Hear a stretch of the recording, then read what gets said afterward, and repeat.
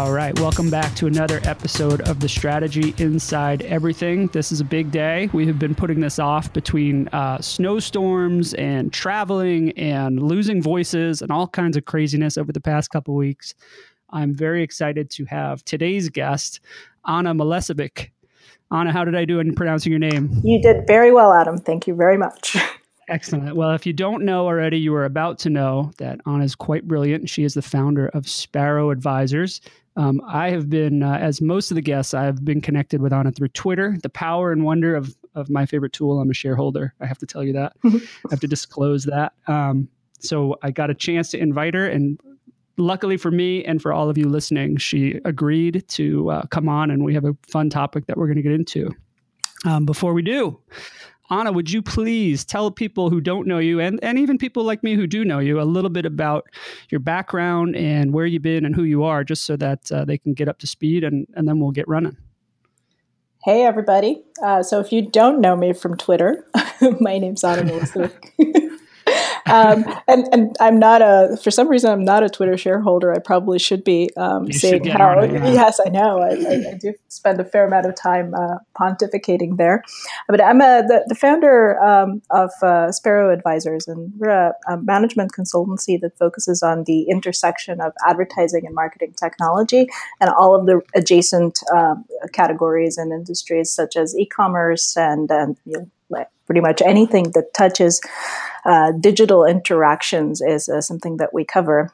And it's a kind of a company that's been forming for a long time because in my track record in operational roles across media, entertainment, technology companies, and advertising all over the years, I've always kind of wanted to have a very dedicated management consultancy that I could summon to come and help me with strategy, which product lines should we be investing in, how do we take something to market in a specific market, whether here in the US or globally, and then how to kind of support my staff without having to hire a whole team of people who wouldn't really be utilized full-time or didn't really have the right expertise. So about 3 years ago, I started building a consultancy built by operators for other operators. And so we're kind of the neutral team that you would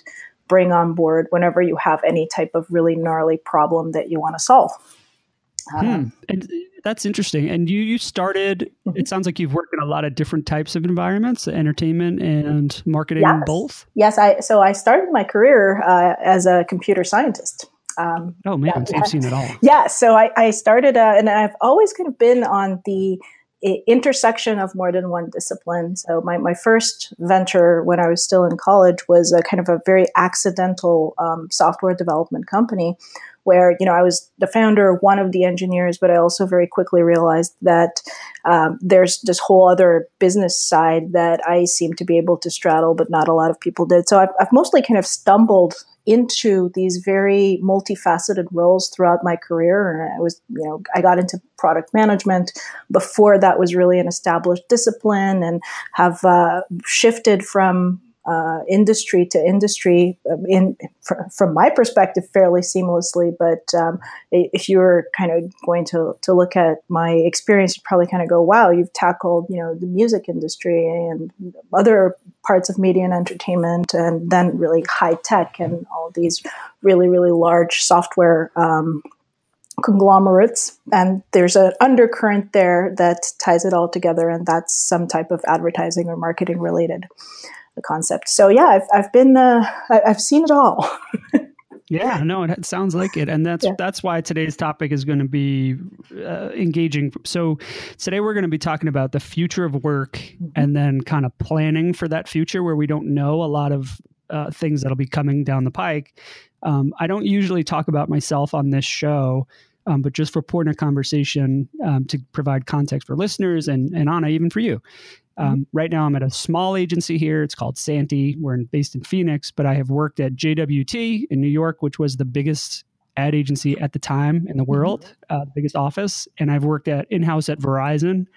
So I've seen the entire scale of agencies and everything from the smallest to the biggest in 4 or 5 different markets. So I've kind of seen a lot of stuff and seen what works and what isn't, and how things change and how agencies can get swallowed by change, or companies can get swallowed by change. Yeah, that's awesome, because it's amazing to me how different your experience can be, even within the same industry, depending on the stage of company that you're at.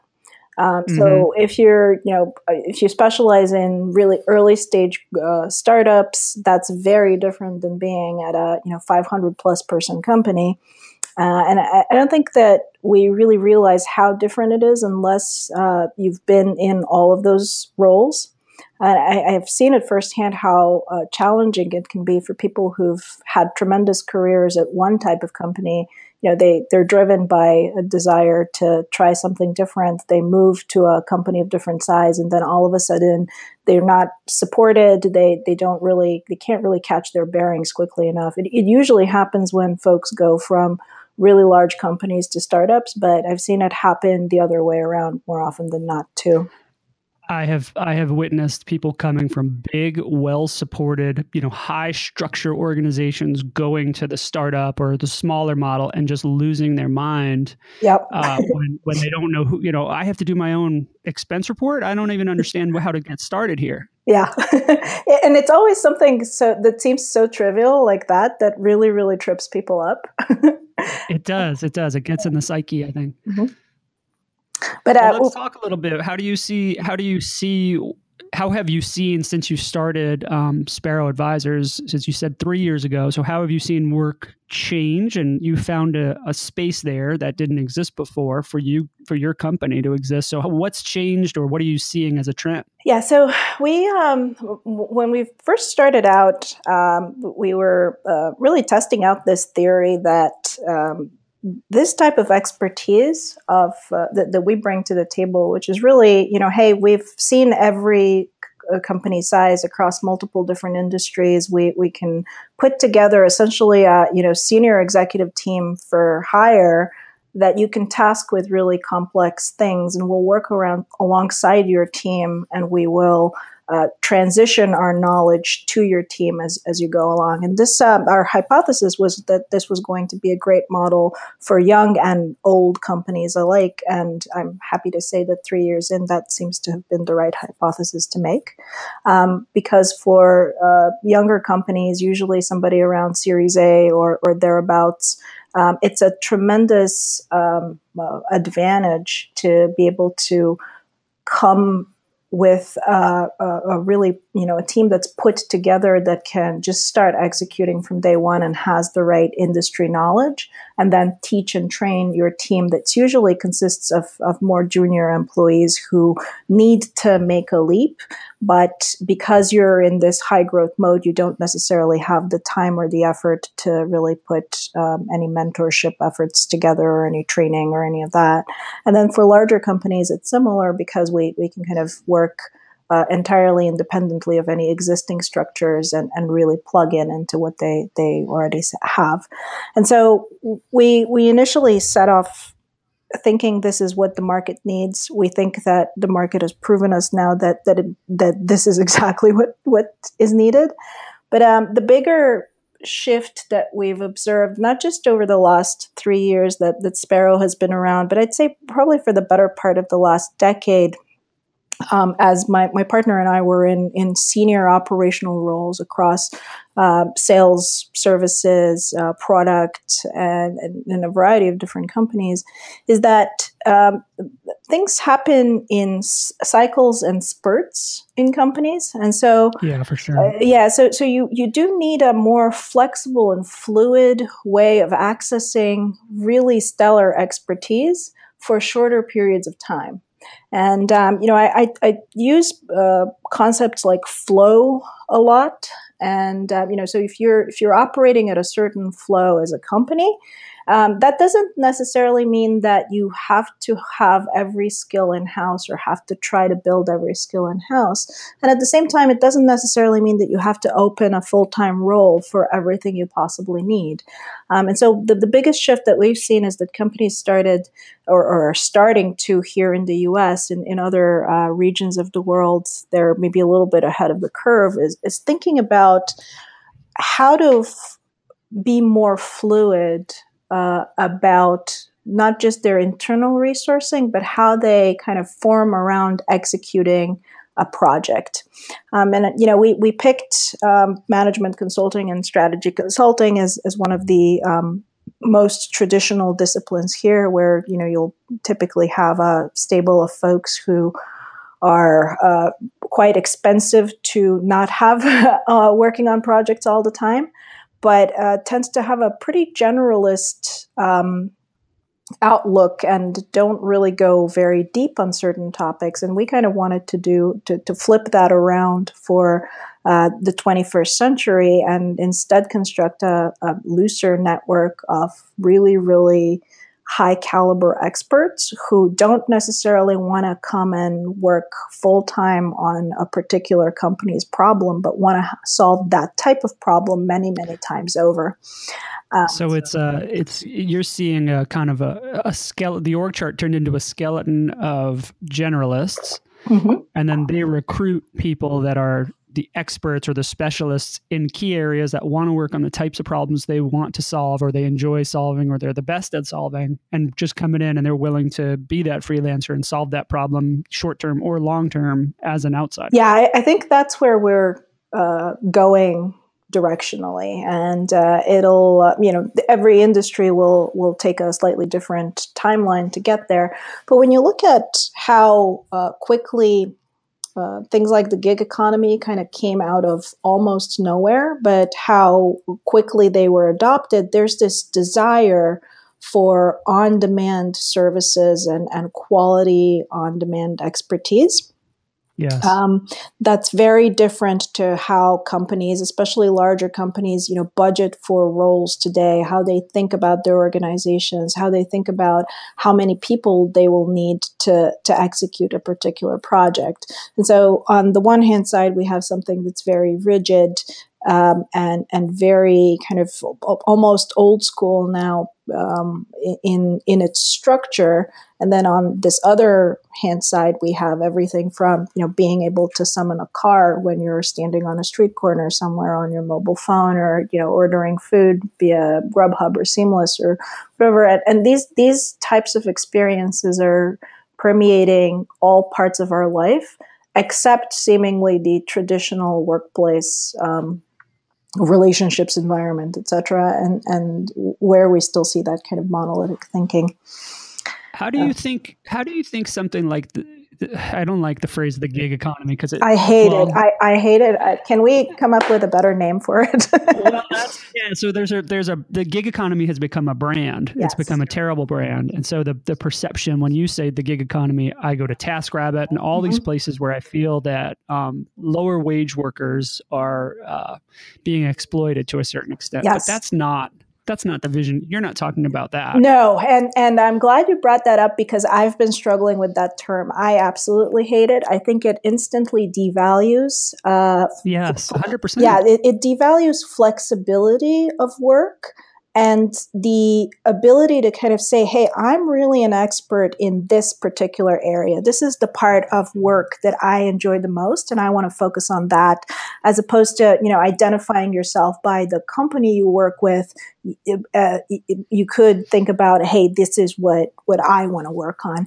And, it's interesting that whenever there's a huge shift in needs, it seems like some of the first folks to take advantage of it are kind of operating in the gray area. Like Mechanical Turk was great when it came up, and it was very useful for a lot of very manual tasks that there was really no easy way of solving before.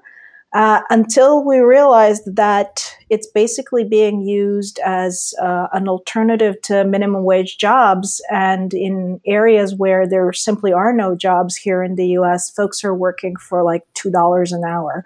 Something that really we shouldn't be okay with that as a society. And then, companies like Fiverr, for example, who are advocating, $5 design.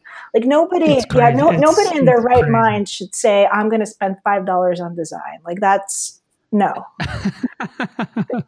Or I guess the question on it is, if you spend $5 on it, is it still design? Yeah, exactly. Like it's not, there's a reason why you pay $5 for something as opposed to, a slightly more reasonable price, but it feels almost predatory at this stage, and really it's an end run around companies no longer want to provide the level of benefits and services that they used to before. So they're doing a runaround around it with this gig economy. It's great. Everybody wants the gig economy. Well, the reason people are receptive to the gig economy is really twofold. One is, for some people, flexibility at work is much more important than, hey, I have a full-time job. And there's a really, really large population of folks who are in this group. And then the other is just out of necessity. It's people who would want to work full-time, but they're not able to find the right kind of job. What do you think? Who do you think then? So we're transitioning from. I have a feeling you agree with me that the gig economy will evolve as that kind of predatory and a little bit of desperation gives way to whatever phase 2 of gig economy is. Yes. But the future of work, where we're talking about experts employing education or experience, who will qualify for that? I mean, I see it a fair deal already in the marketing world where I have, I need help with a very specific type of paid social campaign. I know a person who's an expert in doing those types of things. I can bring them in.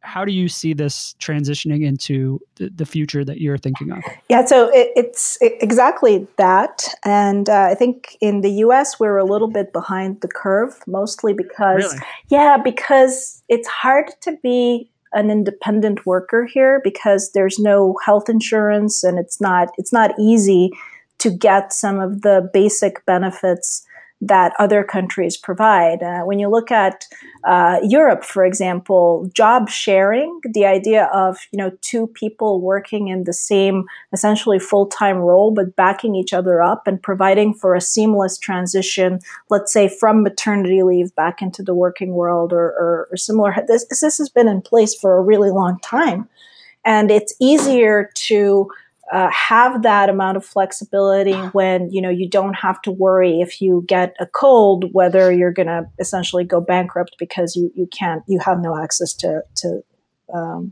healthcare. And I think that what we've what we're working on now, and if we had this, if we were recording about 2 months from now, I'd be able to tell you about this platform that we're building. But we're starting to work on just that. It's how do you connect? First of all, how do you build a network of highly qualified, vetted, and extremely capable people who are wanting to work on other projects? And then how do you create a marketplace where companies can also find folks like that? Right now, it's usually word of mouth, and it depends on your personal network and how you structure that. But as a freelancer or as a wannabe specialist for hire, it's really hard to get started. You have to invest a lot of time in relationships and getting that off the ground. So we envision facilitating. When I say we, I mean Sparrow. We envision facilitating and really productizing these networks of high quality people. And then working with the other side of this coin is really working with employers on getting them to think more along the lines of, well, I should really be paying, this person for 3 months of work what I would normally budget for maybe an entire year in this role, but I won't need this type of expertise for a whole year, or that kind of calculation is still, we find, really lagging in the US.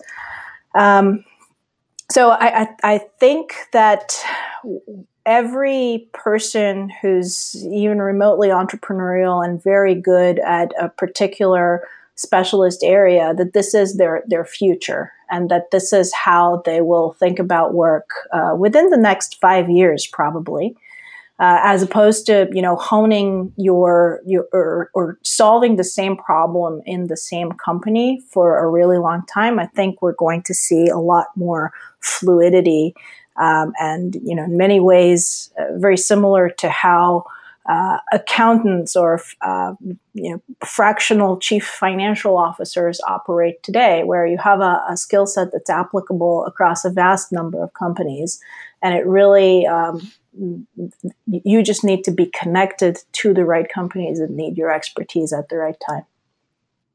And you brought up a critical point about why this is all lagging here in the U.S., which is benefits, healthcare specifically. But if it's an extra 15 to 25% of a salary that goes to paying a full-time employee those benefits, in a lot of cases here in the U.S., just the cost of infrastructure is ridiculous. Yeah.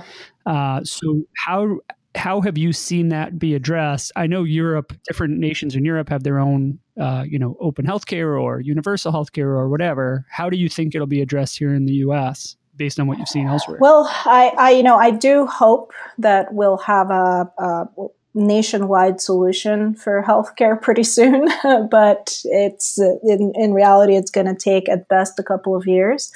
I think for the interim, I'm hoping that more states and insurance companies will make it a lot easier to sign up for the types of benefits that large companies provide. But if you're a one person shop or so, it's something that we've considered also when we think about our platform, whether we want to take on as a provider of benefits as well. And we'll cross that bridge, or we'll have to cross that bridge pretty soon.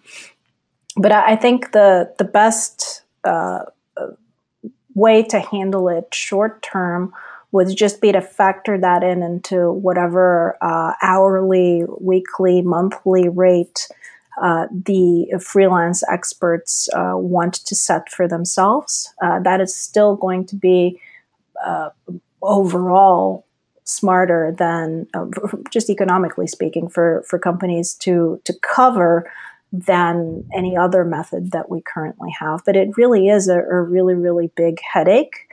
And I think it's preventing a lot of people from being more open about their flexibility needs, about, there are a lot of folks today who clock into the office and, do the usual 9 to 5, especially in very creative industries like ours. When you think about advertising creatives, it's mind-boggling to me that there are requirements to show up at like 9 a.m. in agencies. That just seems so counterproductive, because if there's one portion of human work that really can't be forced, it's creativity. And so requiring that somebody be physically present at a certain date and time in a certain place is really not doing much to foster what these folks are meant to be working on. We've only been doing this for 100 years. I guess we'll get it in the next 150 years eventually, right? Exactly. I hope we've kind of learned our lesson, and we can deconstruct. I know that we haven't. But, a girl can dream. Yeah, we'll see how it changes with everything going on at WPP and it's the P&G begging for 75% of workforce to be creative inside the agencies. We'll see how it all changes. Yes, it's interesting that it's this is such a fascinating time for so many different things. But we're still operating in a fairly, I would consider, outdated system. So this structured approach to work, and then there are these economic drivers that are starting to push folks in different directions, like that P&G ask, or now the WPP post, Sir Martin Sorrell, and we're going to be looking at a lot of restructuring.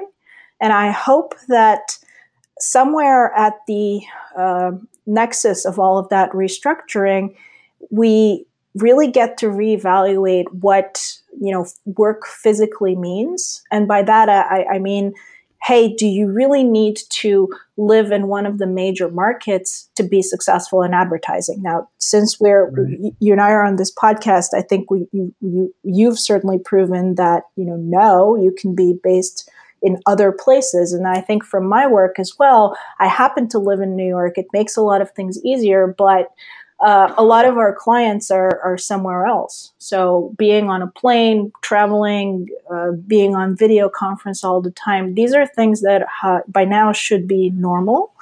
We also, do we really need the 9 to 5? We have clients that are across multiple time zones. And if we stuck to 9 to 5, we would never be able to talk to some of them because they're not. No kidding. Yeah.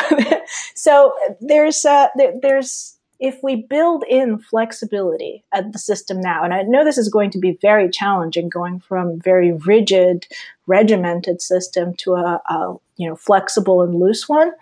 It's in the short term, it's going to be a pretty big adjustment for a lot of folks, but I think it's kind of easier if we start now, or really, ideally a few years ago we would have started this, but this is really the only way we'll be able to approach future work, and work that is not very cookie cutter and clearly defined. This goes back to our earlier conversation about generalists versus specialists, and how that equation is going to change. Well, yeah, and I think problems are going to get more specific and unique. Mm-hmm. So we'll have less stamped out, repeatable assignments in a lot of cases. But I do have a question. Mm-hmm. So if this is where it's going, I was pretty fortunate, and I suspect you were too, to have some mentors that gave me time and pointed me in directions and answered my dumb questions when I was really young in this business, or when I was still in school. If those specialists are not present within the organization, who will mentor young people, or not even necessarily young people, but inexperienced people that are looking to get that training or additional help? How have you seen any successful modeling of that kind of mentorship, or is it all happening as an extracurricular? I think at the moment it's all happening as an extracurricular, and I say this because I think I've been very fortunate in my career to have stumbled upon the right kinds of people, and have stumbled upon folks who would support this flexibility even before I could articulate what it really was. And so I think now when you think about how people form their mentorship teams, it's not necessarily somebody from the company that you're working at today. It's more of a personal board kind of concept, which is something that I've talked about quite a few times, actually, that I, again, accidentally stumbled upon fairly early on in my career, but has proven to be a really transformative type of setup. So basically, at any given time, you pick 5 to 8 people who are very close to you, some family, some friends, some professional acquaintances, peers, etc., and you consult them on or consult with them on big professional decisions, personal decisions, just like a corporate board, like once a quarter, you kind of run through some things with this group of people. And like with corporate boards, the group of people can change over time, and you don't want to have all family or, one group over indexing others. You kind of want to have this overall feedback. And so I think structures like that are going to prove to be that type of mentorship network that folks need. And because it's easier than ever to reach out to people online, I'd ideally like to see folks try to structure those kinds of mentorship groupings.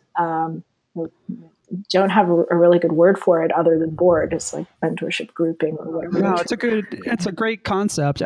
That's a place where regional proximity can be negative. Being in a place like New York, or somewhere, a bigger market or a more condensed market, I guess, being out here in Arizona can be challenging just because there are fewer of the people doing what I'm trying to do than you have in the East Coast and most of those major markets or even LA. So that's a challenge I think individuals will see. But I want to ask you about the flip side of that. So we've worked out a model where I can go and, a combination of in-person and digital advisory board that I build, which I love that idea of the board. What does it mean for a company though? If I'm starting a company, you started Sparrow and you want to build that. So 20 years from now, what does it mean that internally a company wouldn't be mentoring people necessarily? Will that mean more people changing jobs and leaving jobs, less, more fluidity and less long-term, even less long-term employees? Or how do you see that working? I think the concept of how we value length of employment needs to change too. So I don't think there's necessarily a correlation between length of employment and really anything, because again, looking at U.S. companies in particular, and just anecdotally looking at my own network, I know a lot of people who would have jumped ship or left to other jobs, but they're shackled by all healthcare and similar things that we talked about, or they're just they're stimulated enough in their current roles not to kind of rock the boat, but want to spend extra time working on themselves, working on other projects, etc. So I think that how somebody perceives work in general is very individual. What I like to focus on throughout all of my companies and all of the teams I've built over the years is, for me, flexibility is really religion. And whatever that means to each individual person, for some folks, it might be, hey, I need to, finish my work every day at 3, I'll log in again at 8 p.m. after I've put my kids to bed, but I need that time to focus on other things. Or it might be, hey, I want to work on a new project every quarter. I want to work with a new client. I want to work in a new region. I want to expand my horizons. And I think in the future, companies that are able to understand better what motivates each person that they're employing, as opposed to assuming that everybody wants to, be promoted every 2 years, get a title bump and things like that. Those are going to be the companies that are going to ultimately win. And that goes back to the whole destructuring of how we think about work today. I think we assume that everybody wants the same kinds of outcomes from work. And I think there are a lot of people who are very happy with having stable employment and not necessarily thinking about changing roles or changing industries or changing professions. But there's also a really, really significant group of folks who think about work differently. And there's really no company model that matches that today, and not to mention the gig economy again. but that's let's not go down there. But it's gotten a black eye, but I don't think it applies to the people that we're talking about. This is driving me nuts because I have been trying to come up with a better name for it, and so as of late we've been calling it like the high-end gig economy, which is somehow even worse than just gig economy. So it's really this is the thing that's been keeping me up at nights now. It needs a better name. It really needs a better brand because it's not really doing justice to how empowering it can be, how creative it can be, and how how much of a better outcome we can get if we're able to transition to this new method of work. Well, yeah. Also, it's the black guy hasn't been given to the economy part of that phrase. It's been given to the gig part. And so, knowledge work is typically not thought of as a gig. Yes, it's not. But when you look at companies and how they think about bringing in part-time talent, there's very little distinction today in between that. It's like, oh, we need this person to do this one thing, as opposed to we would need this type of person with these kinds of skill sets that could help with, these 4 or 7 or 10 or however many different things.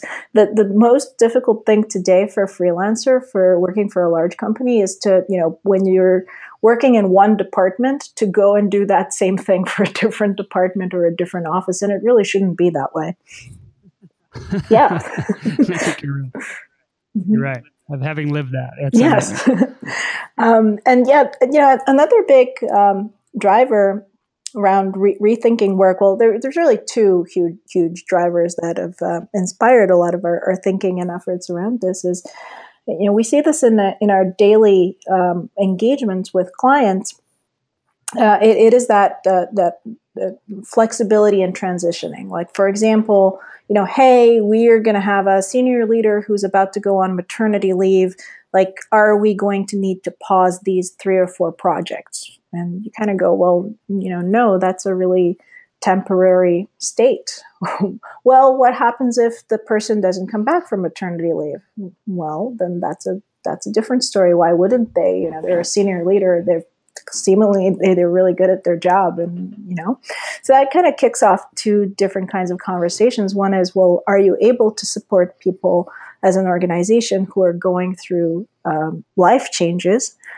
And that then goes into, well, wait a minute, we have in the US, we're about to have the largest generation of folks who are about to retire, or they're going to reach retirement age, but not necessarily want to retire, especially if they're knowledge workers. What are we going to do with them? We don't really have an right. easy way to, there's no marketplace where you can go and find somebody who's spent, 30 years as a senior executive, who now has extra time on their hands or whatnot. So we've been thinking of these transitions, whether it's usually with women, it's usually around maternity, and we've seen so much research around the pay discrepancy between men and women, and how having children negatively impacts women from an earning perspective, as opposed to it's really beneficial for men. So, can more flexibility help with that? Thinking of retirees, we're thinking of people who are interested in changing verticals. So this is the other thing that's really interesting from how structured our work lives are. If you want to go from, let's say, advertising into e-commerce, those 2 industries are very similar, and it's very easy to transition from one to another, or I should say it should be. But if you are looking to, like, if you're mid-career and you're looking to switch from one industry to another, it's not so easy. And even within advertising, if you've spent most of your career on the buy side, and you want to see kind of what it's like on the sell side, or you want to go and be an executive at a brand, for example. It's not how we think about somebody's capabilities and what they bring to the table. If you're running one type of company, you kind of want to hire people who've had experience with just that type of company, and that's, in today's world, that's pretty myopic. We are going through so much transition that people who've colored a little bit outside of the lines are, I think, much better predisposed to be successful in this coming economy and today's economy as well. That's the kind of thinking you need to bring in, is not somebody who solved that exact thing before, but somebody who's got a different perspective than the rest of the organization. That is the static. Exactly, and you've hit the nail on the head. And then we as companies, we still think of, oh, this is the problem I have. Let me find somebody who's solved exactly that problem. The problem is that by the time that person starts, you're no longer solving that particular problem because that problem has evolved. And this is the reality of the pace of change that we're seeing, and the reality of a very digital first world. So if you're hiring a vice president, it's going to take you 6 to 9 months to find somebody, and then it's going to take them another month and a half to start, and then the usual 90 days for them to ramp up. So we're talking about a year. Right. So what problem in today's world stays exactly the same for a whole year? I can't think of many or any really. So there's that fluidity is here already. We're just not really equipped to deal with it readily. And that's the problem that we see at current clients, and the problem that we hope to solve moving forward. Wow, that's awesome. I'm really glad that I think that's a perfect place to end, and I'm really glad you just got to that point. That's a very big exclamation point for me. What problem will still remain the same in a year? Yeah, if you find one, let me know. I'm really curious. I don't think there are. Jesus, what'll remain the same in a week? Yes, I think. Well, just look at the last week that we've had in advertising, right? I mean, this weekend has. With Sir Martin Sorrell again resigning, this is going to have a tremendous impact on not just the structure of WPP, but possibly how we think about holding companies. And it's giving everybody, a new kind of newfound lease on rethinking how we're going to market here. And then, a few days before that, we had the Facebook hearings, and GDPR is coming in a few weeks. Like, nothing about this is static, except the way companies think about tackling it is pretty static. And, anybody who now builds like an 18-month plan has to be ready to reevaluate that plan, if not every quarter, then certainly every 6 months. And that's the reality of it. Even quarterly seems hard to lock onto. Yes. And that's where we're seeing a lot of friction, because you need to come up with a new way of planning that can account both for short-term, medium-term, and long-term.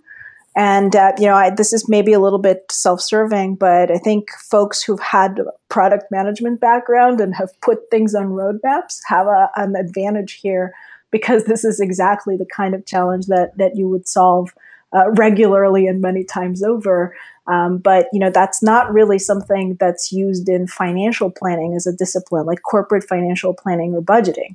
So that's right. Interesting. And that's how we get these newer disciplines that are kind of cross-cutting and covering a couple of different areas. I love it. Well, you know what? I think I would love, you hinted at something that you'll be releasing soon, which maybe we'll have to do a sequel to this, because I have a feeling you and I could talk about this for another hour. Yes, probably easily. but let's leave it for part 2. It'll be much more exciting then. We'll have a show and tell. Absolutely. We'll set up the sequel for sure. Well, Anna, tell people where they can find you. Well, you can find me on Twitter as AEXM. That's the easiest way to get in touch with me. And barring that, please come to hellosparrow.com, and you can read more about our advisory business, Sparrow Advisors, and fairly soon be able to see this new thing that we're cooking up for the future of work. I will be checking back frequently to see that for sure. Anna, I thank you again for making time and for playing scheduling with me. I know we had some starts and stops. We did, but I'm very glad we connected. This is a lot of fun, and I'm very jealous. It's a really rainy, miserable day today in the Northeast, and I'm hoping we get spring sometime pretty soon, finally. We actually have a cloud here in Scottsdale, so I feel terrible as well. Well, I'll leave you with that. Thank you. All right, excellent. Thank you again. Thanks.